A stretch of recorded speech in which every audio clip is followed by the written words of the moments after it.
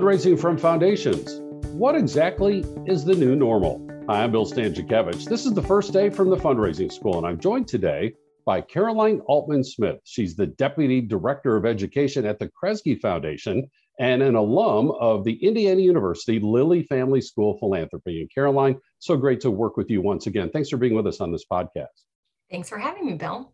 So in 2020 and into 2021, we know that you and your colleagues in the foundation world continued your steady work, also with some adjustments. So many of our foundations went above and beyond the required 5% payout. We heard about, the changing of the ways that we do applications and decision-making and grant reporting, so-called trust-based grant making.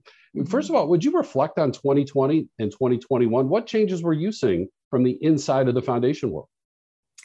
Yeah, happy to. Thanks for the chance to reflect a bit on this with you. Obviously, the world turned upside down in 2020.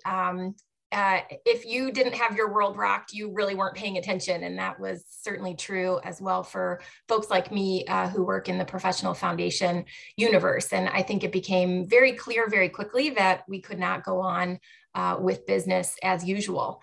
The good news is I think there have been a number of really healthy developments in the foundation field since then, even with all of the tragedy and the suffering and the upheaval that have come along with the pandemic and the racial reckoning and so many other major turbulent forces at play. When I look back at Kresge's work during 2020, 2021, it really did I wouldn't say fundamentally change the nature of a lot of the conversations that we were having, because we have been focused on a wide range of issues within the sector for a long time. And we've had racial equity front and center in our work for a long time, but it certainly lent more urgency to many of those conversations. And I think many of our foundation colleagues started looking at themselves in the mirror more and saying, what have we been doing that has actually inadvertently been reinforcing structural inequities in our society? What could we be doing differently in terms of how we listen to communities, how we support leaders, revisiting our strategic grant-making priorities to make sure that they are still relevant and useful in a very different landscape. So I think a lot of that was healthy self-reflection on the part of foundations. Certainly a great shame that it took crises of these magnitudes to force that type of reflection. But overall, I think quite useful. And I've been very inspired to see many foundations renew or create greater levels of commitment to racial equity in their work, as many of us kind of took the blinders off on a lot of social realities. I would mention one thing for us that we did in our own portfolio on the education team at Kresge during that time was we were very moved by a study that came out in the summer of 2020 by Bridgespan and Echoing Green, looking at funding disparities for leaders of color. And that caused some real soul searching on our part to look within our own portfolio and do an analysis of how many organizations were we funding that were led by people of color.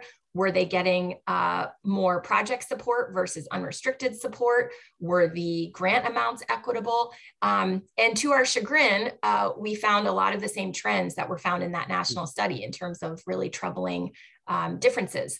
And that's been something that we've been working on rectifying. We've tried to be transparent about that analysis and what we're learning from it, and that we're taking proactive steps to rebalance. So that's just one small example, but I think a concrete one about how we've tried to operate differently in the wake of a lot of the realizations that the way we funded before were not going to help us all rebuild back better, as it were, coming out of 2020 and 2021. Caroline, you touched on the so-called twin pandemics, right? The health pandemic of COVID-19 and also the pandemic, so to speak, around racial and social justice and reconciliation issues. And maybe start with that second one first, since you ended there. In terms of operationally, then, as you had this awareness, as you had this aha moment, what has that meant in terms of your day-to-day work? Did you change the application process at Kresge? Was there a different method of making grant decisions, or maybe different makeups of the groups making those decisions? Did the reporting requirements change? What types of differences and revisions have occurred in that regard?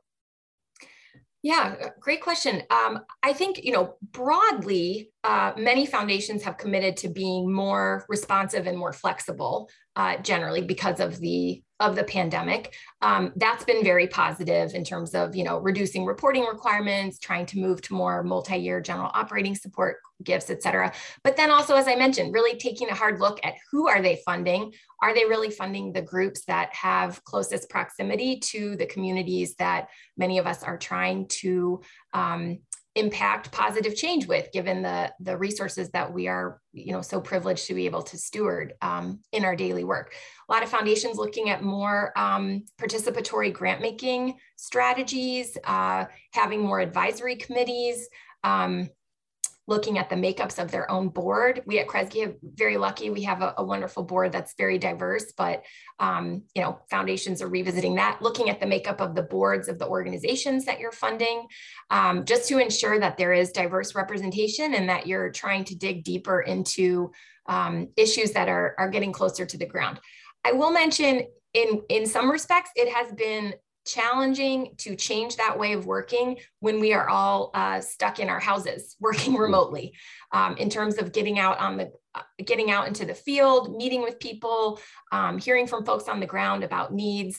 That's very difficult to do in a purely Zoom-based format. So I think that's been a hindrance, and we've had to try to be creative and resourceful to look at other ways, like you said, changing the nature of the question, some of the questions that we ask, trying to continue to cast a wide net, even living in a virtual world, with the types of organizations that we consider for funding. A lot of foundations taking a look at smaller, more community-based organizations than they have in the past. Again, really trying to direct resources to folks closer to the ground who have a better sense of the problems and issues on the ground, and therefore, the solutions and approaches that might lead to sustainable change. So one phrase again, community-based philanthropy, where those grassroots organizations, their input is sought both in informal and formal ways. And also the so-called trust-based philanthropy, where again, maybe, again, we still have standards that foundations are that are utilizing, but again, adjusting the application, the grant management, the grant reporting process, because again, folks are very smart, very talented, very capable, changing lives, improving communities, but maybe don't have the sophistication of writing a perfect grant proposal. And that one thing shouldn't be held against them because of all the other attributes that I just mentioned.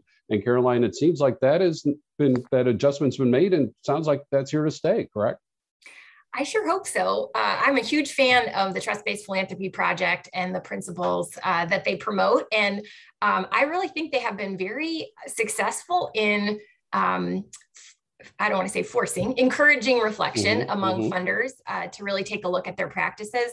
When we think back to the very early days of the pandemic, the Council on Foundations led a pledge drive for, I think they're up to more than 800 foundations at this point, that promised to be more responsive in their giving, promised to solicit and act on feedback, promised to reduce reporting requirements, consider moving more restricted grant dollars to unrestricted to give leaders on the ground maximum flexibility during a time of great change. And that pledge, which everyone is hoping was not just a one-time thing. I think many of those principles are well aligned with the trust-based philanthropy principles you just enumerated, which really work, I think, to recenter power from grant makers to grant seekers, to nonprofit leaders who are the ones on the ground actually doing the hard work. And so I hope a lot of those are here to stay. Of all the ones you mentioned, multi-year general operating support is still a very sticky wicket. When we ask nonprofit leaders, how can foundations be most supportive of you? What they say is, give us multi-year general operating support. That allows us to be strong, stable, nimble, hire great teams, adjust as needed. And then we say, what other kinds of things do you think you might want or need beyond that, right? Like it's just a really difficult, for whatever reason, like mental shift, I think, for many foundations to be willing to give in what is a much more humble way, which is saying, like, we're not going to negotiate every single dollar of this budget. We're going to move resources to you, invest in you, trust you to do the good work. That's a different role for a program officer, for a foundation. And I think folks have been slow to step away from that, but I think it's encouraging to see that more and more foundations are considering the use of that tool. And when we think about giving from foundations, again, the year that the twin pandemics launched, 2020, we know that giving from foundations went up by 17% compared to the year previous. And the giving from foundations, a big reason why 2020 was a record year, even after adjusting for inflation in terms of charitable giving in the United States. And of course, Caroline, the question all fundraisers want to know is that going to continue, or are foundations over time going to gradually get back to that kind of 5% minimum requirement established by the federal government? I know you don't know for certain. We don't have research that shows this, but as you're kind of on the inside of the foundation world, what do you think? Well, I hope those budgets will keep going up. I can say anecdotally, in the national higher education funder circles that I run in, everybody's giving is up this year. So again, that's not based on research, but I have heard throughout the sector, some information coming out from the Center for Effective Philanthropy showing there's at least a promising trend line that budgets will be up again this year for grant making. At Kresge, we have recently moved to a 3-year rolling average for our grant making, which gives us more flexibility in times like 2020 when you want to put a lot more money out on the street. We have long given more than 5% each year, which I'm very proud of. But for foundations like Kresge that are designed to last in perpetuity, that is a tricky business to do that over too long of a time period, as we all know. So, each foundation has to navigate that on their own, but I know I am very inspired when I see foundations willing to step up and heed the call of the sector, which says, you've got all this money for a rainy day, it's pouring, if you put more money out to address social issues now, you won't have to spend as much money on those social issues in the future, right? If we're really able to make some good investments there. I always, in my mind, this is maybe an overly simplistic example, but the Gates Foundation long ago deciding to invest in vaccines, they said well, why would we want to work on just putting a Band-Aid on malaria from now until the end of time? If we can actually put more money into a malaria vaccine right now, we can check that problem off our list, right? So again, the law allows for every foundation to chart their own course there, but certainly inspiring to see foundations step up and increase giving right now.